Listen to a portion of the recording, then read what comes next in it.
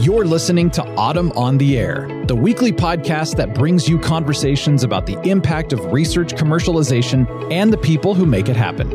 Join us for interviews with patent and licensing professionals, innovators, entrepreneurs, and tech transfer leaders on the issues and trends that matter most. Keep listening for an inside track on the people, IP policies, and politics changing our world. Welcome to Autumn on the Air. I'm your host, Lisa Mueller. In June of 2021, President Biden signed an executive order to advance diversity, equity, inclusion, and accessibility, also known as DEIA, in the federal workforce. The executive order established a government-wide initiative to advance diversity, equity, inclusion, and accessibility in all parts of the federal workforce. Today, I'm excited to welcome Patty Cullum, a regional technology transfer specialist at the U.S. Department of Veteran Affairs Office of Research and Development Technology Transfer Program, also known as VA-TTP, to discuss how the federal government is working to increase the diversity of inventors, patent holders, and leaders at their institutions, and how, as a community, we can continue the work to include underserved and underrepresented groups. Before government service, Patty worked for over 20 years in global clinical trials, regulatory compliance, data science, organizational development, and performance management in clinical/biomedical research. Patty joined VA-TTP in 2019, and she's never looked back. She has created original education materials and updated the VA-TTP online learning to present detailed information and processes into easy-to-understand learning materials and programs. Patty earned a graduate certificate in Advanced Studies for Technology Transfer in 2021 at the Foundation for Advanced Education in the Sciences at the National Institutes of Health, Bethesda, Maryland. Earlier this year, Patty was chosen as Technology Transfer Rookie of the Year by the Federal Lab Consortium for her success in addressing educational gaps in the VA technology transfer process. Welcome to the air, Patty. I'm so glad to have you on the podcast. I'm really glad to be here. So we're both here at the Autumn Western Regional meeting here in beautiful Portland. The sun's out today. It's been a really great meeting. How's it been for you? It's been great. I love the fact that we're all back together after COVID and that we're able to be face to face and really get to connect with people that we've only been able to talk to on the phone and, or maybe even not connect during COVID. So this has been great. Very good. Yeah, it's been so nice to be together in person and, somehow just being able to talk about various topics and issues in person just makes it different. I think we're all Zoomed and teamed out. Absolutely. All right. So let's get into it. I want to ask you, can you tell me what the U.S. government is doing to improve diversity, equity, inclusion, and accessibility? Sure. We are mandated through Congress and executive orders, and there was an executive order that charged all the agencies with assessing the current state of diversity, equity, and accessibility in the federal workforce. So what I like about that order is that all the agencies are tasked to build a more diverse pipeline into public service through recruitment, partnerships. And that includes recruitment, hiring, and developing and retaining, motivating your current workforce, which is so important.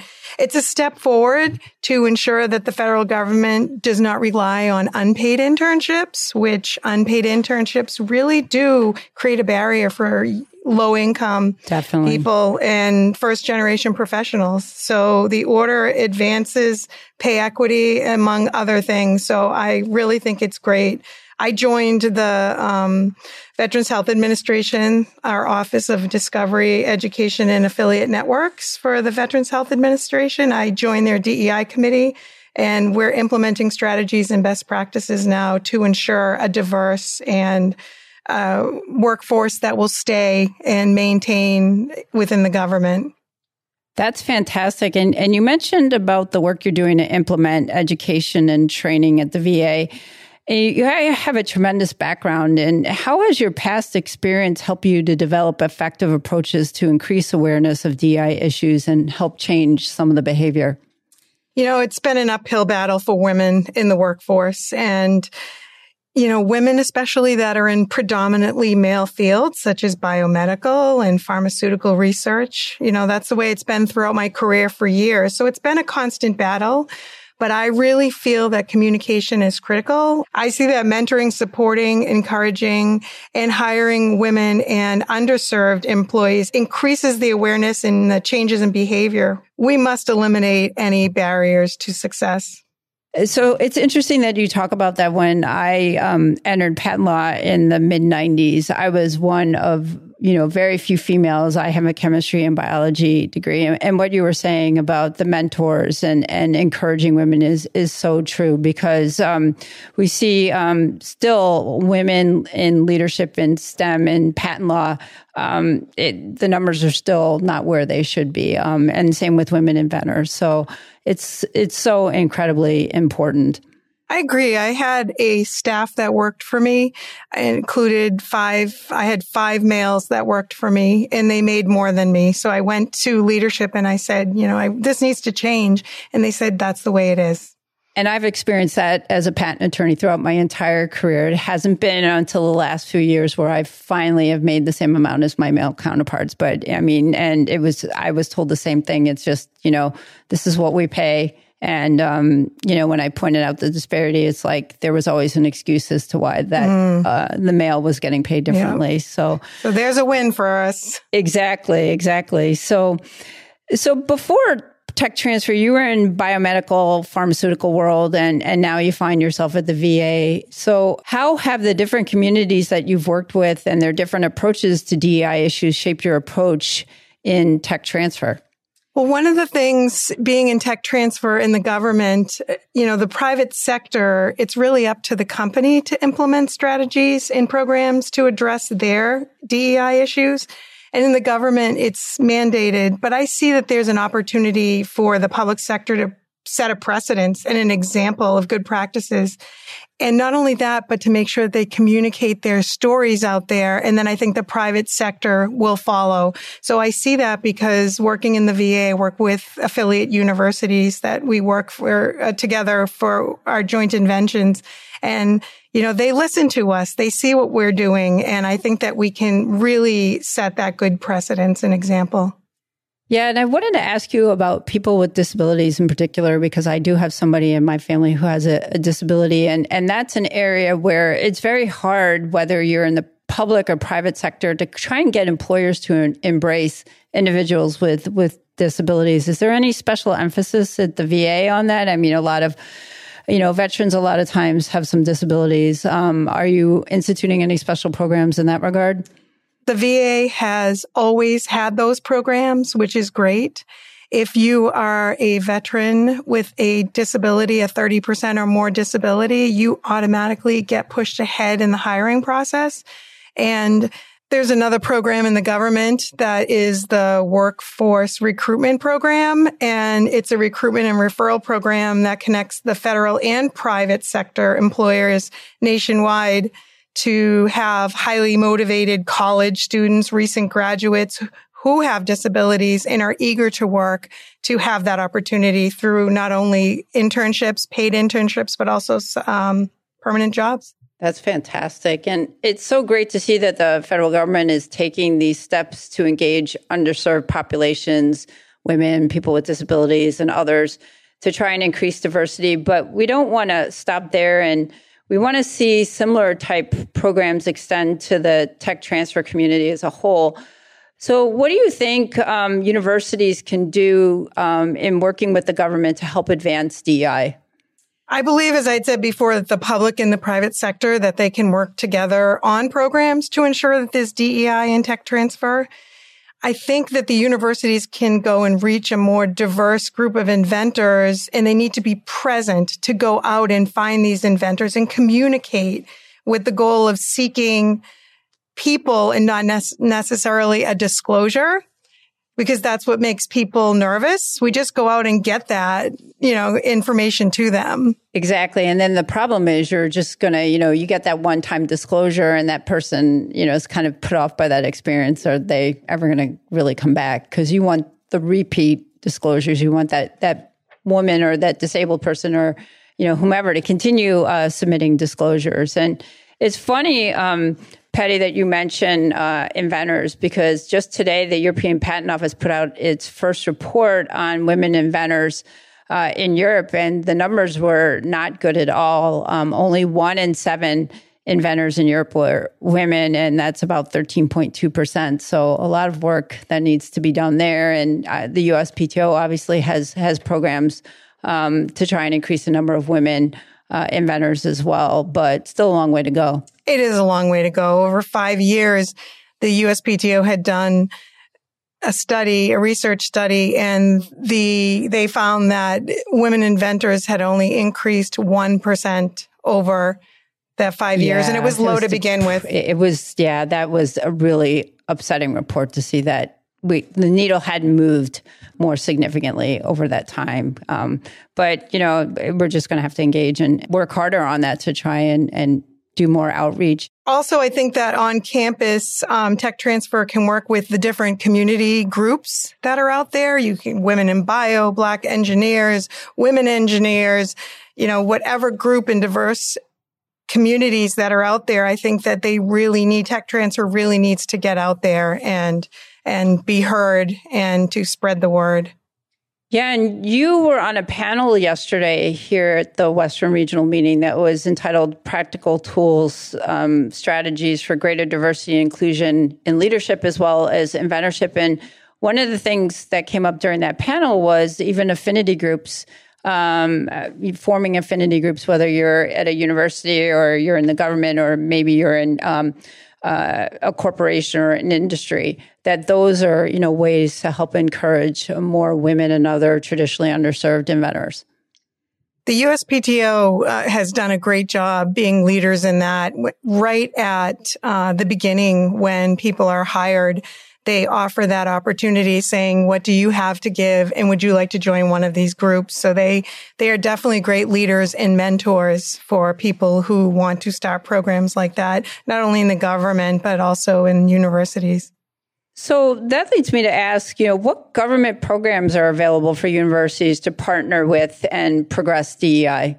So I talked about the workforce recruitment program, but there are also programs that exist to reach high school students and to partner with universities. So there are programs such as the Science and Engineering Apprenticeship Program from the Department of Navy, where they take high school students who are interested in the STEM field and they work with researchers in the university, and they're doing graduate level research alongside these researchers while they're in high school in a paid internship. So you get a stipend fantastic. For it. That's really. I had 2 of my my daughters were able to do that. And it was amazing that they were working right next to researchers from the University of Massachusetts and having a stipend to do it. And the experience on their resume and what they learned really empowered them to do more in science. There's also the Army Educational Outreach Program. And that's another apprenticeship and fellowship where the universities can work with the high schools and get the word out and then sign up for that and then recruit and make sure that they're taking advantage of that. And that's how we can really start people younger who have that desire to work in this field and are afraid to do it, not knowing what to do. Oh, absolutely. And I think that's part of the problem that we have now, too, with lack of people, whether it's as inventors or researchers or even whether they're attorneys or agents in patent law. We have a pipeline problem.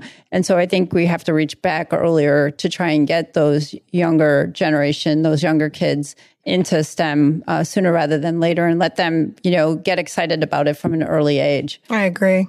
So, Patty, how can we share resources and information as we continue to develop these initiatives and work to be more inclusive and diverse? I think message boards, communication outlets such as social media. There are so many social media outlets out there, and spreading the information from groups such as Autumn. So, Patty, why do you think it's important to increase the diversity of not only the people who make up our organizations, but also inventors and patent holders? And I know we've talked about a few things so far, but do you have a couple other things you'd like to add?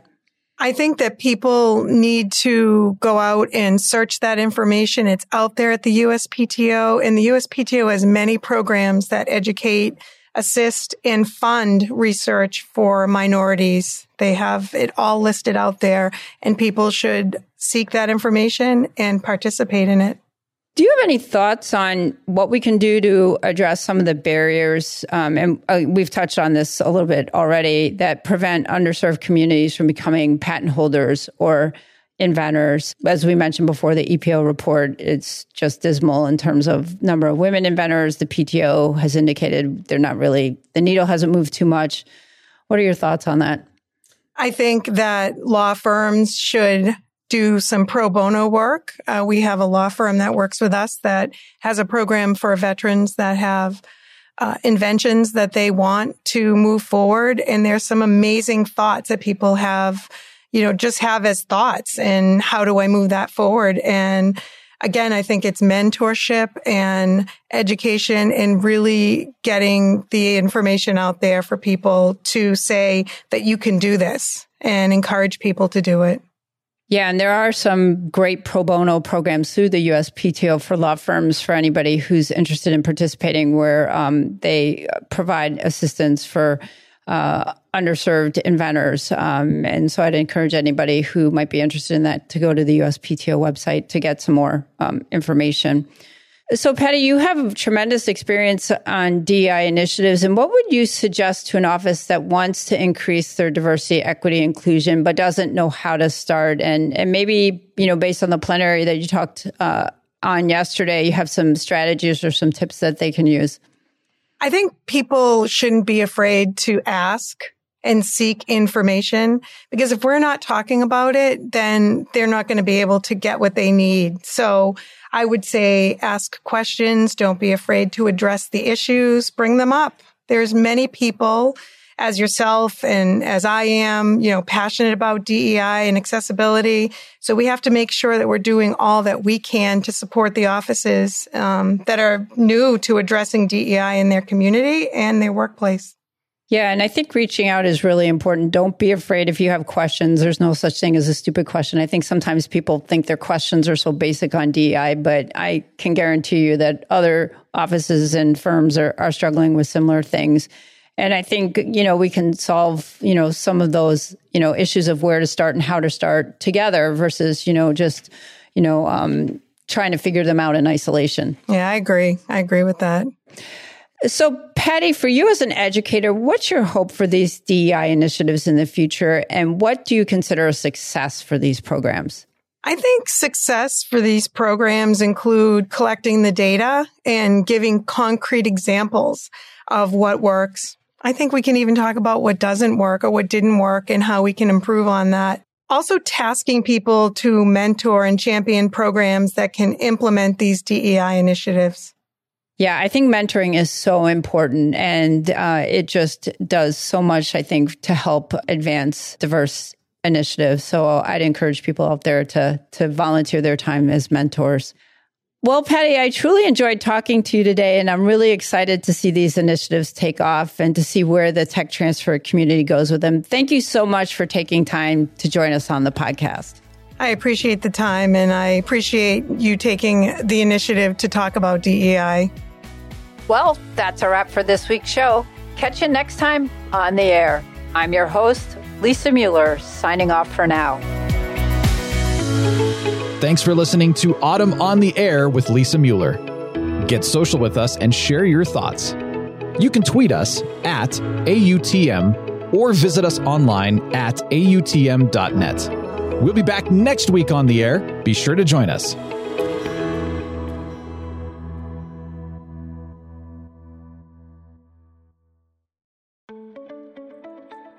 New to tech transfer or a seasoned pro? Autumn is the global member organization for tech transfer and is here to help you get connected, get smart, and get ahead. Whether you work in academia, research, government, business development, corporate engagement, or startups, Autumn is dedicated to supporting you through education, advocacy, networking, and promotion. Join and you'll receive 20 free live webinars, as well as meaningful discounts on meetings and courses. insider access to a vast network of colleagues to help you through challenges, and align on new technologies and the university decision makers who license them. Membership is open for 2023. Join us.